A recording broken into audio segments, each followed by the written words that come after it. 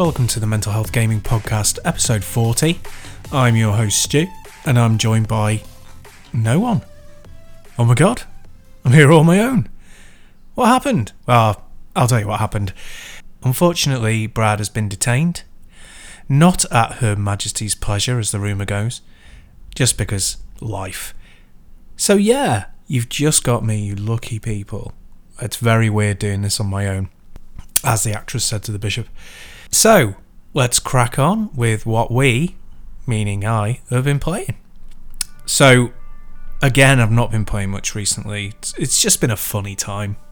I managed to get some time on Star Wars Squadrons. So I bought it because it was dirt cheap on the PC. And it really was cheap. It was 20 quid. And you can't really argue at that, considering you're going to get it. You know, if I played it without VR, it would be an ultra widescreen on my monitor. And playing it in VR, it's in VR. So, had that all planned out. Thought, yeah, worth it. 20 quid. Stuck it on. Really like it so far. So I've not played a great deal. Only about 3 missions. However, of course, I have the HOTAS for the PC. So I can play it the way God or the Force, Yoda, I don't know, one of them, the Mandalorian, intended. And I think if you stripped away those things, so playing within the VR headset so that you're locked into the cockpit and doing all that kind of good stuff, flying around going pew pew pew and, you know, pretending that you're actually there and that you're more important than you are in the real world. I think without that it might be a little lesser experience. Undecided on the controls because I haven't tried it yet with the controller, although I'm going to give it a go. But with the HOTAS, I like saying that. With the HOTAS, it's good. It's really good fun. It feels good. The controls are good. They're a bit odd, even when you get them calibrated the way you want, because they're kind of sitting midway between sim and arcade. So I've come off Elite Dangerous in VR, which is entirely a sim experience. But this, as I say, it's midway between, and there's a lot of tweaks that you can do to change things up, but it doesn't fundamentally change it from being, comparatively arcadey next to, the depth of Elite Dangerous. But that's not a criticism. It's good fun. So you're flying around these space environments and shooting stuff. So on a graphical level, it's a mixed bag. So the ships themselves are great because they're so iconic and their silhouettes are so well defined. They don't have to have a ton of polys to look good. They just have to look like they do in the films, and in the films they look, like models, which is what you want. You want them to look like space versions of, fighter jets, and they do. So you don't have to put a lot of effort into that. So they look good. That's good enough. The lasers only have to look like the lasers, blasters in Star Wars, and they do that. So that's great. The big ships, the capital ships, look the way they should and have a sense of size and heft. And some of the, effects are okay as well. They're not amazing. They're pretty simple, quite straightforward. But the background, the star field, is really low-res texture spread across everything. And it sounds really nitpicky to go on about that, but it actually makes quite a big difference because it's what you're staring at for the entirety of the game. So obviously there's a lot of ships knocking about, and there are also space stations and satellite stuff and that kind of furniture knocking about. So it's not entirely just space or planets, but where obviously the majority of the background map is going to be a star field. So when it's so basic, it does pull you out of it a little bit because you're just looking at a really low resolution backdrop, and it's very obvious wrapped around it. So it would be nice in a sequel for them to improve that. But I paid 20 quid for this brand new, and it's only been out for a few weeks. What they've done with it for that, I think, is really impressive. They've got it out the door quick. It's not supposed to be a massive experience, but a fun one, and I'm having fun with it so far. So yeah, it plays in VR, it plays with the HOTAS, and I can't really ask for a great deal more than that. A bit more atmosphere maybe, but without going into any more massive depth on the game. It's very good, and it's what you'd want from a space shooter, really. So let's have a quick think about space shooters. What do we want? Right, so I've played as many of them as I can. In this day and age, there are not many of them knocking about. The last proper one I played, well, excluding Elite Dangerous because it's a sim and I avoided combat like all get out. But if you think about Eve Valkyrie in VR, that's the last proper shooter that I played, and I found that okay, but very repetitive. It essentially Quake 3 in space. A little bit like Descent because it had like full twisty-turny physics. It was so twisty-turny that I think quite a lot of people got motion sick from that game.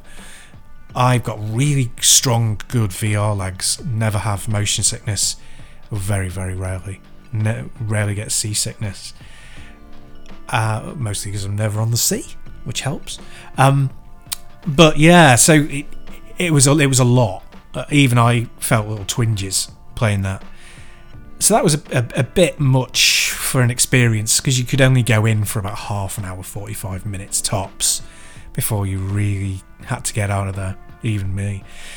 And the gameplay was pretty basic, but it looked nice and it had a feeling of weight and substance to it. And the Starfield was better than Star Wars Squadrons. Other than that, like notable stuff, there's not a massive amount. I mean, I always toy with the idea of getting that Sylphied game on 360, and you can get it for like a $5 off eBay. I still haven't pulled the trigger on that, mainly because it means digging out my 360, because I don't think it's got backwards compatibility, but I will check. So, as you can see, I'm scraping around for recent, in inverted commas, like I'm doing air quotes here, because Sylphied's like, what, a decade old or more, probably 15 years now, something like that. And, if you're going back to the excellent Rogue Squadron / Rogue Leader games on the GameCube, that's 20 years almost. So, it's an underappreciated and underused genre. You're looking at what, Amiga Boost, the Sylphied games, the odd Star Wars one, obviously the TIE Fighter and X-Wing Alliance stuff. It's hardly anything knocking about. So I think we need more competition in that area, or in that space, you might say. Crap jokes aside, it's a good game. Star Wars Squadrons, if you haven't picked it up or played it, give it a go. It's cheap and it's worth it, I would say. Moving on. So I've also been playing Serious Sam 4, which I talked about last week. I haven't played a great deal more of it since then, but I've played a lot of it anyway, quite a few hours, and not a massive amount to add. It's okay, it's not too bad. I'm not worried about going back to it so fast, because at the rate that they're squishing bugs, by the time I go back to it, it'll have changed once again and hopefully be a far better, tighter experience. Because at the moment it's pretty loose and there's a lot of issues with it knocking about. Not dreadful and rarely game breaking, although I have had to reload checkpoints a couple of times. But it's not too bad. It's one of those that it's really, really tough to recommend, because you can say, well, if you want that kind of experience of just a no-frills shooter, there are loads of them knocking about that are even like indie developer ones that are better looking and not full of bugs. There's one I really want to play called Ultra Kill that I haven't picked up yet because I've got a massive backlog. I've still got blooming 13 Sentinels Aegis Rift to play through, as well as like Starlink and all sorts of guff that's just clogging up my backlog list. But yeah, there's loads like Ultra Kill, Ghost Runner, which I know isn't an FPS, but it's a first-person action title. But yeah, like Ultra Kill or anything like that that's come out recently is supposed to be good fun for the money and a competent experience. So when you're looking at, an A or double A developer team like Crow Team doing Serious Sam 4 and it being a bit janky, then you're like, why should I pay for this? And yeah, okay, they'll fix it in future, but the future is not now. Now is now. The present is now. We are in the now, although this is the past when you're listening to it. God, that messes with your mind. But yeah, there's other stuff that you should go for before this, I'm sorry to say. If you really want to support the team, what I would recommend is leave it until sort of January, February, maybe even March next year. See how much it costs. See what version of the game it's on, because it was on 1.5 when I was playing it. It moved on 5 revisions in 2 or 3 weeks. So leave it a few months, and if you want to support the developers, buy it then at whatever price they're asking, because it won't be too much, and hopefully it'll be a cleaner and more fun experience. And very briefly, talking of backlog, I've got Yoshi's Crafted World to play. I didn't get it at the time because of money, but I played the demo and I was very impressed with it, and some reactions were about simplicity and easiness, and I'm like, well, I don't really care. Like, if something's just a collectathon, i.e. run around, get a load of coins, that's a bit rubbish. But if it's, this thing is hidden and you have to spend some time thinking about stuff to find everything, and whilst you're doing that, the controls are absolutely pitch perfect, as they tend to be with Nintendo games, where's the bad? And the presentation, I mean, you can't get over how good the presentation is on this stuff. Luigi's Mansion 3 was just an absolute stunner. I mean, considering what it's running on, man, it's just such a good looking game. You just want to be in it. It's like a living cartoon. You want to be in that world and playing it, and even if it's got, you know, it's just a little bit puddle deep and it's a little bit kind of, you know, not that new or exciting and doesn't bring any real massively incredible mechanics to the table, it's just such a good world to be a part of that you want to play it. And I think like that to a degree with Paper Mario, the Origami King. The writing in that is fabulous. I actually found the game itself a bit tedious, so I sold it on. But you can't argue that the writing wasn't great and the graphics weren't phenomenal. So yeah, back to Yoshi. Why would you not want to have a go at that? I mean, okay, it's not going to appeal to everybody, but I would say that it's a very appealing game in general. I was actually watching speedruns of Yoshi's Island on the SNES, and the speedrun was fascinating. It's a really, really good one, because there's so many mechanics in that game, and it initially presents itself as a slower game, but when you watch a speedrunner doing it properly, oh man, it's so impressive. Running around, floating over gaps that you thought were impossible, and firing off Yoshi eggs in weird directions to trigger stuff. Amazing. So, yes. Nintendo, amazing mechanics, really deep, well, they mesh perfectly, and beautiful to look at. So, yeah, I'm really looking forward to going through that.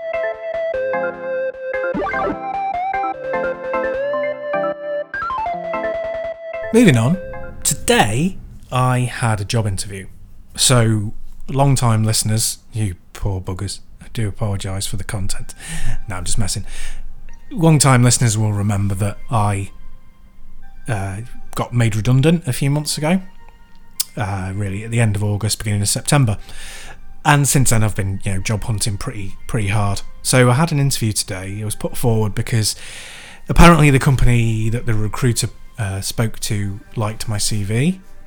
So I said to them, well, I looked at the spec and it doesn't seem to be for me because it's a developer role and I'm a manager, an IT manager.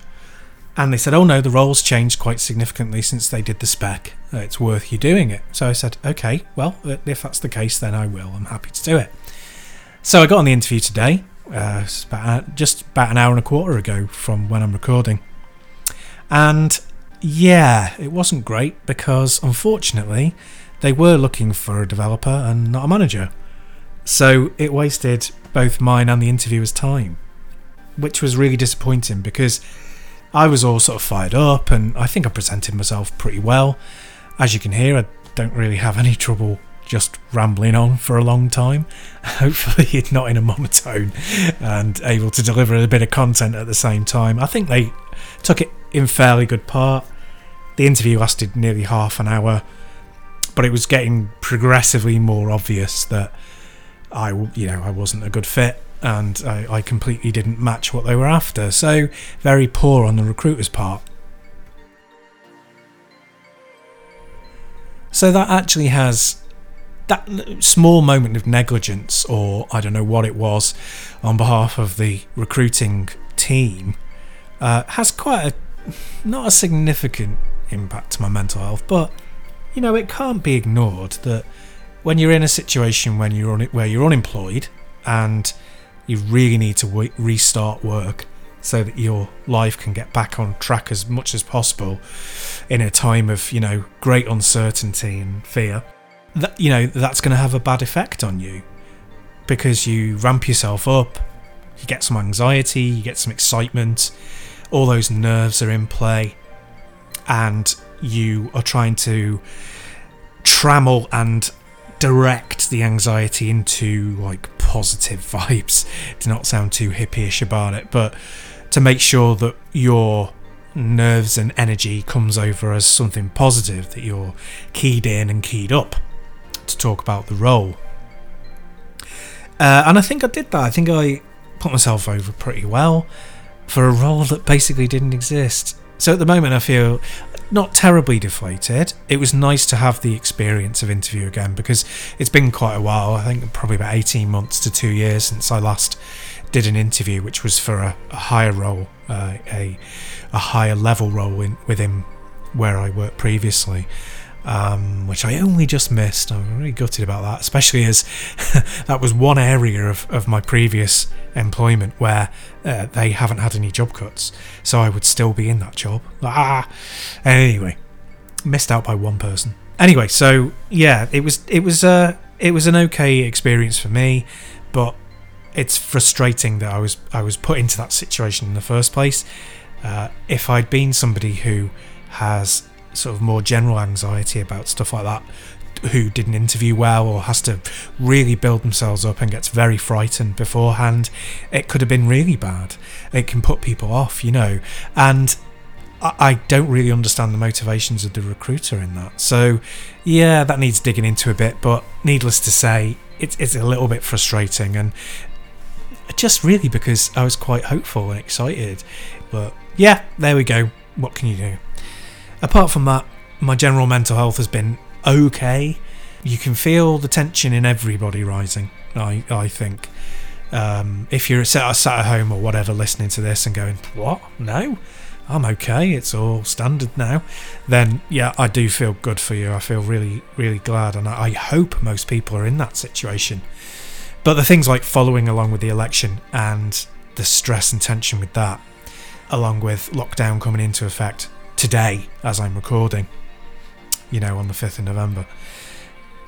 All of that, plus, there's family stuff, there's family tensions and family discussions, and also family illness. So normal pains in the arses, like severe illness, don't go away just because of COVID, even when they're not caused by it.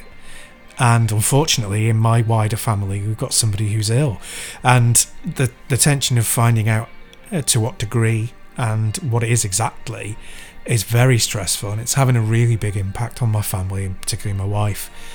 So we're coping with that at the same time as everything else going on in the world. Not the easiest of times, it must be said.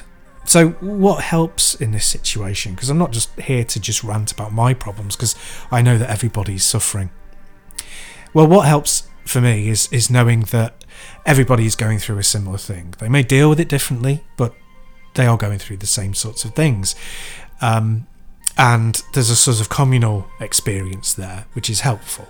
Knowing that it's not just in your head, or that it's not just affecting you, or that you've been singled out. And of course, none of those things rationally make any sense, but then they never have through human history. It's purely an emotional reaction, and your emotional reaction, it feels validated when you know that other people are feeling very similar things. Also, that it won't be minimised, and the people that you speak to, your friends and your family, won't minimise the way that you're feeling. Look, hopefully, if you're in a situation where that's the case, then that is great. Luckily, I am. It's not always perfect. I can be an arse. My family can be arses. Everyone can be an arse. If you're under stress, it's going to happen. And the thing is, I just try to not do it, and also if I do slip into doing something egregious, that I apologise for it, that I own it, and that, you know, I apologise and then move on. So it's good to have that level of support. If you don't have support, or you don't feel it's good enough, then that's a genuine feeling and you should own it. Own it. Don't think that you're underreacting or overreacting to something. Your reaction is probably right, because you know yourself. You know your life, you know who's involved, you know who the main players are, and you know what's going on. Your viewpoint of your life will most likely be correct. These things can be coloured, of course, but you know yourself, you know what's going on. If you don't feel like you have the support, then a little bit of advice would be to reach out to try and get some more from places that, you know, you might not have thought of before, or that, you know, that you've tried and weren't good in the past. Just because something didn't work for you in the past doesn't mean it won't in the future. So you can consider, you know, speaking to your doctor. You can consider things like speaking to Samaritans or any other kind of voluntary service, and you can also join our Discord, which we always talk about at the end of an episode, but it's a great place to chat, and the chat can always be, you know, of itself, about, you know, films or games or anything really, or it can be about mental health, or it can be a combination of the two, and it's really easy and flowing, and people are very honest and non-judgmental, so feel free to jump on it. To move back to Samaritans just briefly, so I was a Samaritans volunteer for about 6 or 7 years, and obviously, you know, I experienced a lot in that time, and one of the things that I noticed is how regular contact can be such a boon, especially if you feel isolated. And in the way that we are at the moment with lockdown, people do feel isolated. You know, my mum does, because she lives on her own. So Samaritans can be a good way not to just continuously call them to chat, perhaps, but when you feel low or frightened or just isolated, and it's reached a bit of a pitch that you can't cope with, and you would like to just vent and explain, then Samaritans is a good place to do that. You don't sometimes there's a myth that you have to be suicidal. It's not the case. When, you know, Samaritans deal with anyone in distress and despair, and if you need to talk, that's what they're there for. Now, I won't say that it's a perfect system, because no system is perfect, and it's built by volunteers, just ordinary people like you and me. Well, I'm a weirdo, but you know what I mean. You're normal, I'm the weird one. But it's just ordinary people, and some of them will make mistakes. But I would recommend persevering, and you're more likely to have a positive experience than a negative one, I would say, by a factor of about 20. So yes, if you feel like you don't have that level of support, reach out to the places where it's being offered, because people I find generally people are quite kind, and people genuinely want to listen and help if they can. Okay, so I've rambled on for a really long time. I hope you don't feel I was just filling space. I actually quite enjoyed doing this. It's nice not to have to listen to Brad, because oh my god, behind the scenes he's an absolute monster. You wouldn't believe. He comes across as quite chipper and nice, but man, Taskmaster, you would not believe. So yeah, good to have that weirdo off the chat for 1 week. Anyway, as usual, thanks for listening.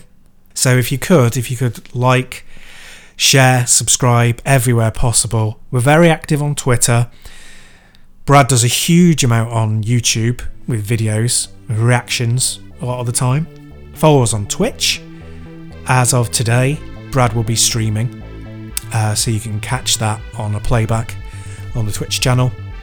If you're interested, you can support us on Patreon or on Ko-fi. But other than that, just take good care of yourselves. We will speak soon, and thank you for listening.